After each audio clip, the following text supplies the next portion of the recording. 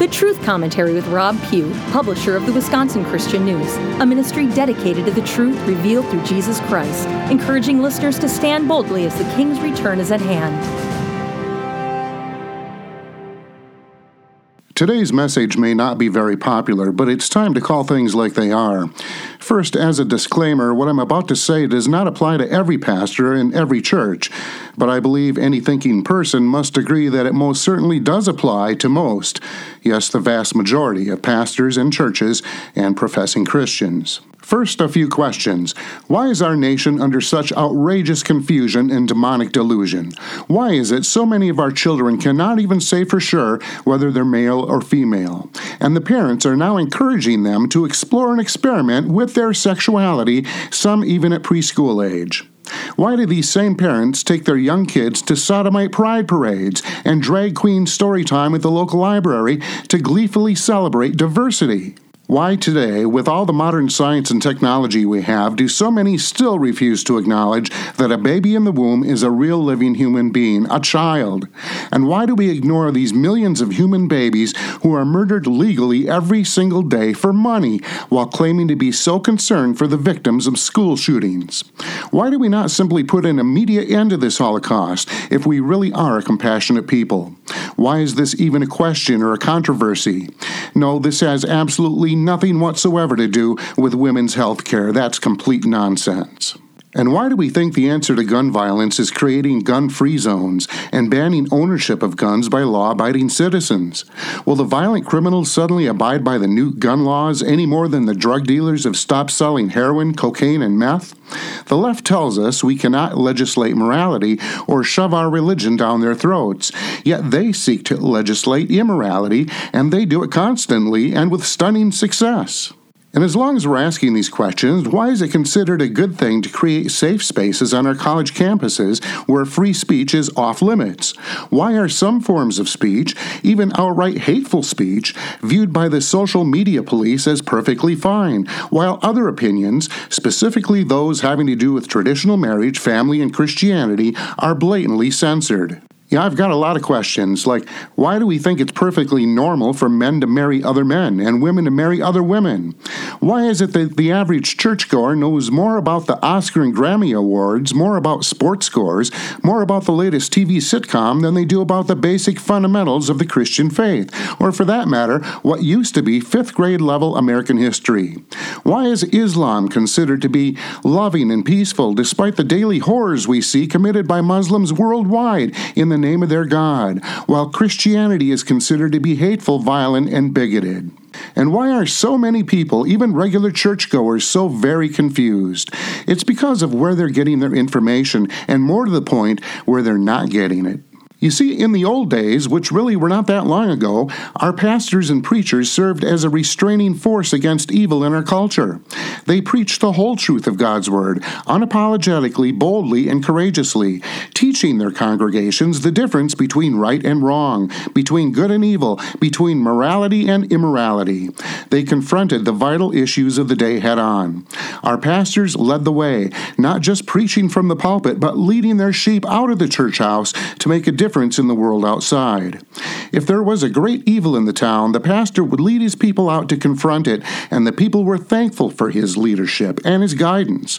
His boldness for the cause of righteousness emboldened the people. He stood for something, and therefore they stood as well. But sadly, things have changed.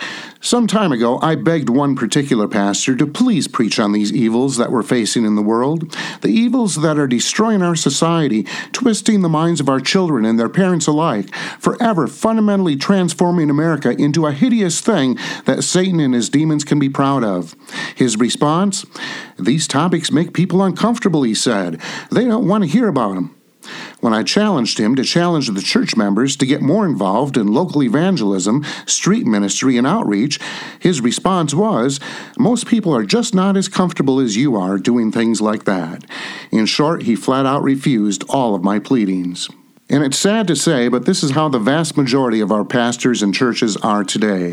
When was the last time you heard any one of these most vital cultural issues discussed from the pulpit?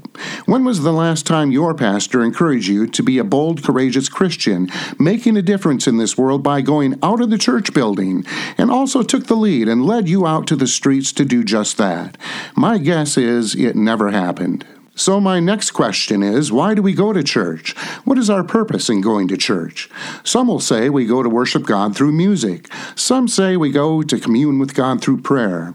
Some say to study His Word through Bible studies and sermons. But I believe many go because it's expected. We want to be good Christians, and in our minds, good Christians go to church. So we feel guilty if we don't go. We feel it's our duty to go, to support the church and pay our offerings. That, we believe, is just our reasonable service. But what does the Bible say about our duty, our reasonable service to God? Romans 12, I beseech you, therefore, brethren, by the mercies of God, that you present your bodies a living sacrifice, holy, acceptable unto God, which is your reasonable service. And be not conformed to this world, but be transformed by the renewing of your mind, that you may prove what is that good and acceptable and perfect will of God. So friends, our reasonable service, our duty to God, is not just to go to church, sing songs, bow our heads when someone else prays, and then sit through a 15-minute sermon once a week.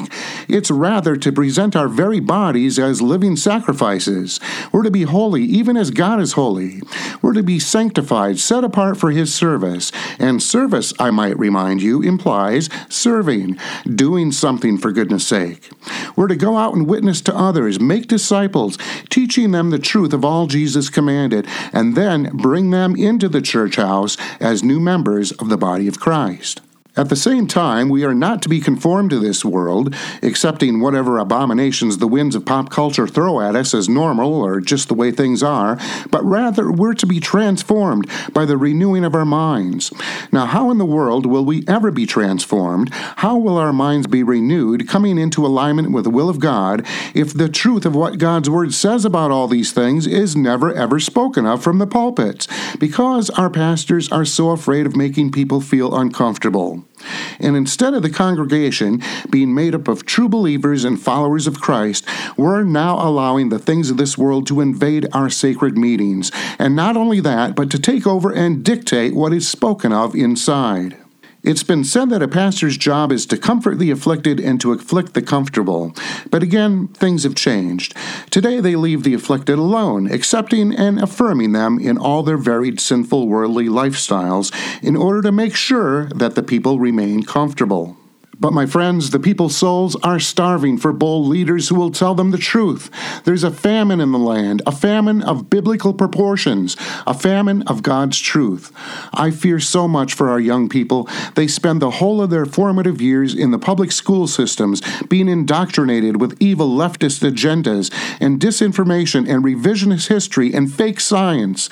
Then, when high school is over, instead of moving on to a good specialized education where they can learn a trade, or get a degree that'll help them become productive members of society with a good job, our colleges and universities are now offering some of the most ludicrous classes I've ever heard of, further twisting reality into lies and brainwashing our young people with even more leftist propaganda. And the biggest increase in these new college-level courses all seem to revolve around sexual deviancy and perversion in one way or another. Have you noticed that too? I need to know who will tell them the truth, who will mentor them before it's too late. Kids aren't stupid. They know vain religion when they see it, and they see the vanity of meaningless, powerless religion all their lives growing up in our so-called Christian churches today. It's no wonder they run as fast as they can as soon as they're out on their own, most never to return unless by the grace of God they find true Christianity, but unfortunately that isn't practiced in most of our churches anymore. It just makes people too uncomfortable. You want to know what is taking place at church youth groups today? Well, here are just a few examples from one local church in my area. Wear your favorite baseball cap night. Will it be ketchup, mustard, or both? It's hot dog honk night tonight. Jump rope night. Swimming pool noodle night. The ice cream sundae race. I could go on, but I can't. Is it any wonder, then, that in the teen years, when these kids find themselves in the midst of the toughest challenges of their lives and having had no solid foundation for their faith, that they simply walk away from church and to drugs, sex, violence, and crime? And then the parents are shocked. After all, they sent them to youth group and Sunday school and took them to church every week. What happened? They cry. Friends, I admit I'm not comfortable going to the streets and confronting evil either, especially when I have to do it all alone because the faithful churchgoers refuse to join me, and the pastor absolutely will never join me. But what does my comfort have to do with anything? Was Jesus comfortable as he was persecuted by the pastors of his day during his entire earthly ministry, even until they murdered him? Were the disciples comfortable as they were arrested, jailed, tortured, and ultimately put to death? You see, it's not about us. It's about serving our Savior. It's about passing the very truth of God's Word on to our children and grandchildren. Revelation reminds us we overcome the enemy by the blood of the Lamb, the word of our testimony, and loving not our own lives even unto death. It doesn't say anything there at all about being comfortable. If you want to know what this world is coming to, you need only look at Isaiah 59. Your iniquities have separated you from your God. Your sins have hidden his face from you, so that he will not hear. For your hands are stained with blood, your fingers with guilt. Your lips have spoken falsely, your tongue mutters wicked things. No one calls for justice, no one pleads a case with integrity. They rely on empty arguments, they utter lies, they conceive trouble and give birth to evil. Their deeds are evil deeds, and acts of violence are in their hands. Their feet rush into sin, they're swift to shed innocent blood. They pursue evil schemes, acts of violence mark their ways. The way of peace they do not know. There is no justice in their paths. They've turned them into crooked roads. No one who walks along them will know peace. So justice is far from us, and righteousness does not reach us. We look for light, but all is darkness. For brightness, but we walk in deep shadows. Like the blind, we grope along the wall, feeling our way like people without eyes. At midday we stumble as if it were twilight. Among the strong we are like the dead. For our offenses are many in your sight, and our sins testify against us. Our offenses are ever with us, and we acknowledge our iniquities. Rebellion and treachery against the Lord, turning our backs on our God, inciting revolt and oppression, uttering lies our hearts have conceived.